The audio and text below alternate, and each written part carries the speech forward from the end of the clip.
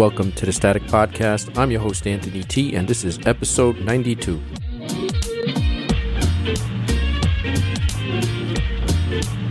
Welcome, and thanks for joining me on this Fat Tuesday, February 21st, 2023. I must apologize for another skipped week, just life getting busy, but here I am. For this week, I'm going to change it up, and since it is Fat Tuesday, we'll talk about Mardi Gras and how it came about and what it's actually all about. So, out of Wikipedia, it says Mardi Gras refers to the events of carnival celebration beginning on or after the Christian feasts of the Epiphany and culminating on the day before Ash Wednesday, which is known as Shrove Tuesday. Mardi Gras is French for Fat Tuesday, reflecting the practice of the last night of eating rich, fatty foods before the ritual Lenten sacrifices and fasting of the Lenten season. Now, Wiki describes Carnival as is a Western Christian festive season that occurs before the liturgical season of Lent. The main events typically occur during February, early March, during a period historically known as Shrovetide. Carnival typically involves public celebrations, including events such as parades, public street parties, and other entertainments, combining some elements of a circus. Elaborate costume as masks allow people to set aside their everyday individuality and experience a heightened sense of social unity.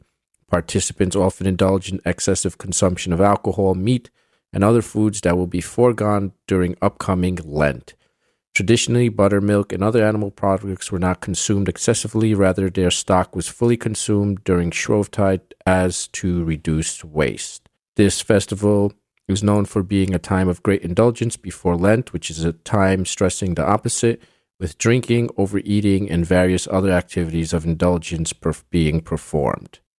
Now, what the word carnival actually means, the etymology out of Wiki, the word is said to come from the late Latin expression carne levare, which means remove meat. A folk etymology derives it came from carne valle, farewell to meat. In either case, this signifies the approaching fast. The word carne may also be translated as flesh, producing a farewell to the flesh, a phrase embraced by certain carnival celebrants to embolden the festival's carefree spirit. The etymology of the word carnival thus points to a Christian origin of the celebratory period.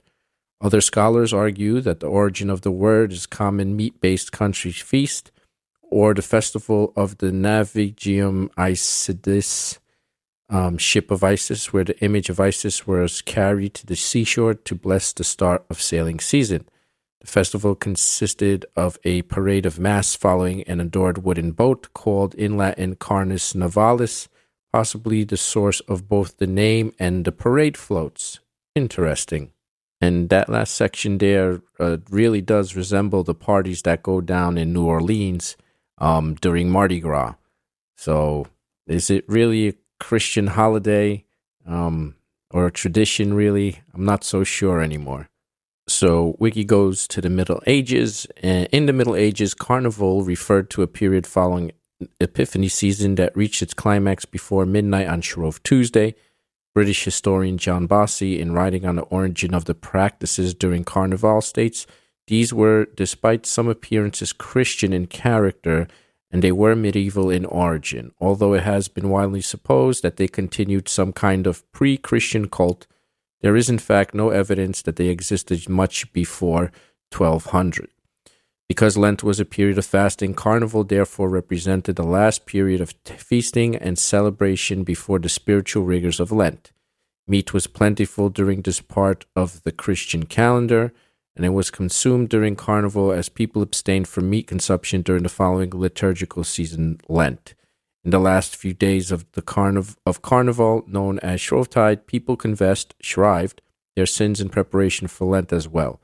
In 1605, a Shrovetide play spoke of Christians who painted their faces to celebrate the season. It continues, traditionally, a carnival feast was the last opportunity for common people to eat well, as there was typically a food shortage at the end of the winter as stores ran out. Until spring produce was available, people were limited to the minimum necessary meals during this period. On what nowadays called Vesenavand, the day before fasting, all the remaining winter stores of lard, butter, and meat which were left would be eaten, for these would otherwise soon start to rot and decay. The selected livestock had already been slaughtered in November, and the meat would no longer be preservable. All the food that had survived the winter had to be eaten to assume that everyone was fed enough to survive until the coming spring would provide new food sources. That makes pretty good sense, being that, they didn't have refrigeration back then, so anything that was preserved, however they preserved it, would go bad. So pretty much it's like eat it and then we'll just wing it until spring comes and then we'll have another harvest. So pretty much it's like eat it before it spoils, fatten up, and we will make it through till spring, because it's end of February now. March is coming up. So it continues.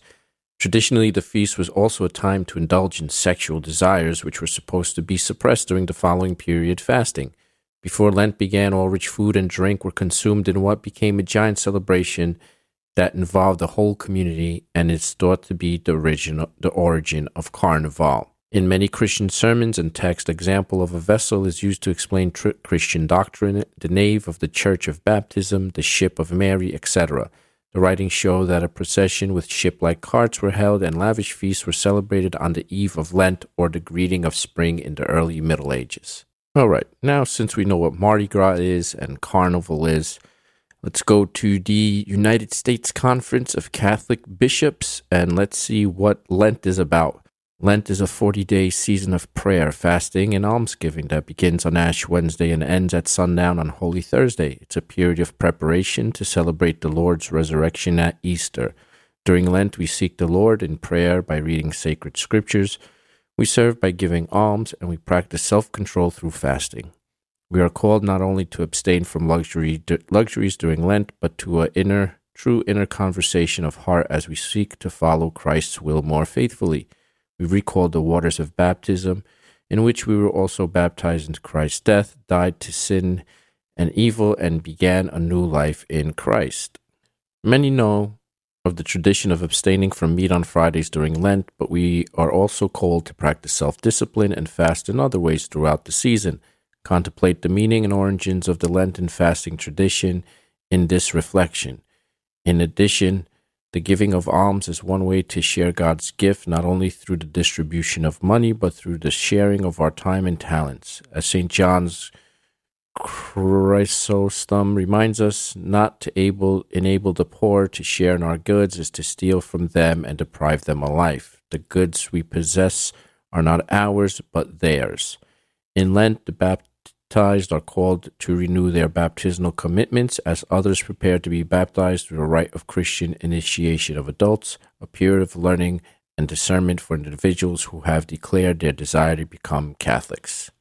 Now, we hear about fasting and all these fasting, and Fat Tuesday we stuff ourselves and party, and then because we're going to be fasting for Lenten season.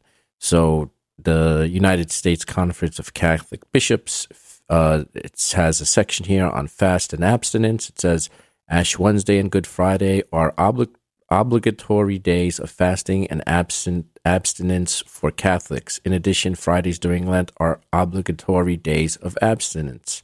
For members of the Latin Catholic Church, the norms on fasting are obligatory from the age of 18 until 59.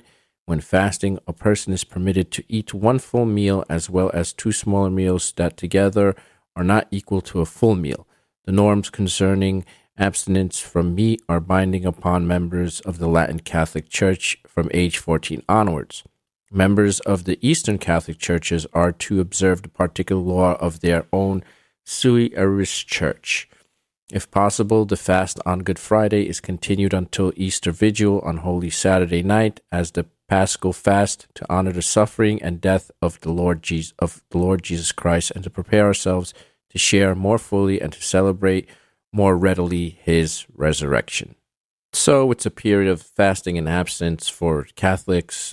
Muslims have a time when they also fast. I'm not sure, but I myself as a Catholic grew up with this tradition, and it's been around for a while in my family, but yeah, we never really celebrated Fat Tuesday or Mardi Gras. That's why I found it weird how they kind of attach it to this Catholic holiday of Lent. So I have a little clip here from a news station that describes Mardi Gras. Why do we celebrate Mardi Gras right in the U.S.? The origins of Mardi Gras go all the way back to medieval Europe, where communities in Italy and France counted down the final days before Lent by living it up. According to historians, a large steer or ox was paraded through the streets, then slaughtered and eaten.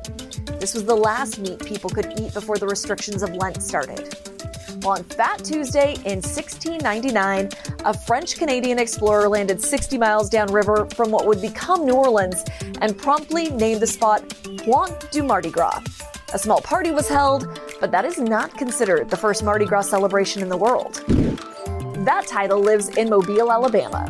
Though there is some debate, historians say as early as 1703, French settlers in Mobile started holding Mardi Gras celebrations, beating the Big Easy by about 10 years. By the 1730s, Mardi Gras parties were a common sight in New Orleans.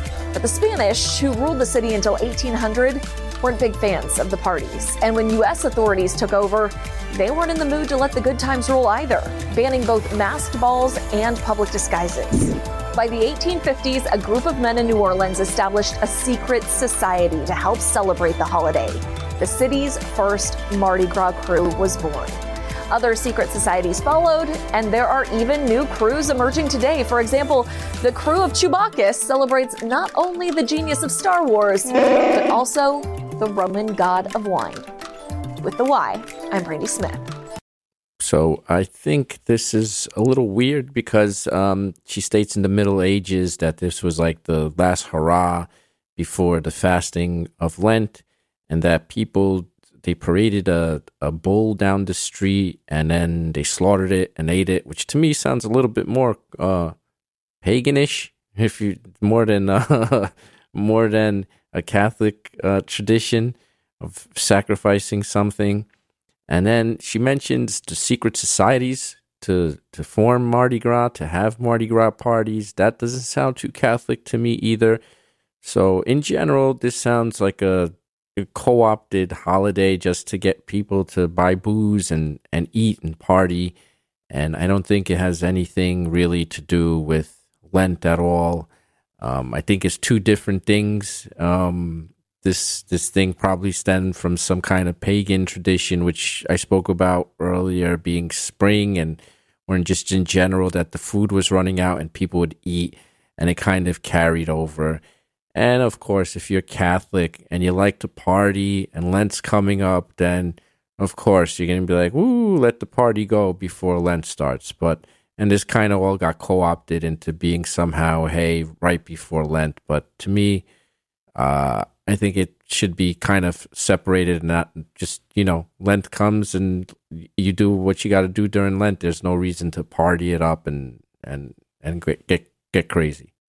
Yeah, I was in church this past Sunday, and the priest didn't mention anything about Fat Tuesday or Mardi Gras, or even before that, never mentioned it to go out and, really tie one on before Ash Wednesday. So I believe it's been kind of co-opted, and I have a clip here, and you can see what I mean.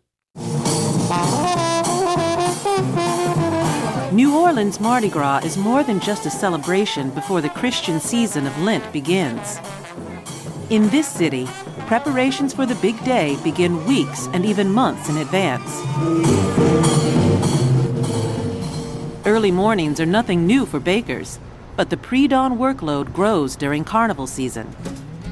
From January 6th through Fat Tuesday, New Orleans Cake Cafe and Bakery is a beehive of activity, where they make as many as 50 king cakes a day. Here, they make non-traditional goat cheese and apple stuffed cakes. There's very old school king cakes in New Orleans. They've been at it for 50, 60, 100 years, some of them, and they have a loyal following. The old school king cake has a tiny baby or other trinket baked inside, and whoever gets the trinket has obligations, such as buying next year's king cake. Here, the baby goes on the outside.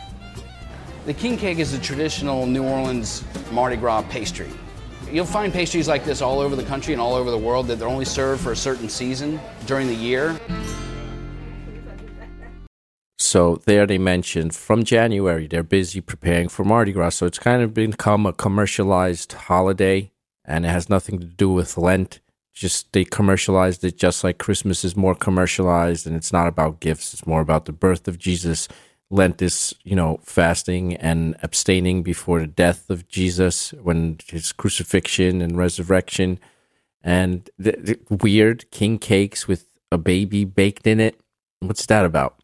That just sounds weird. I've never learned anything about that in Catholicism about king cakes, but it just sounds weird to me.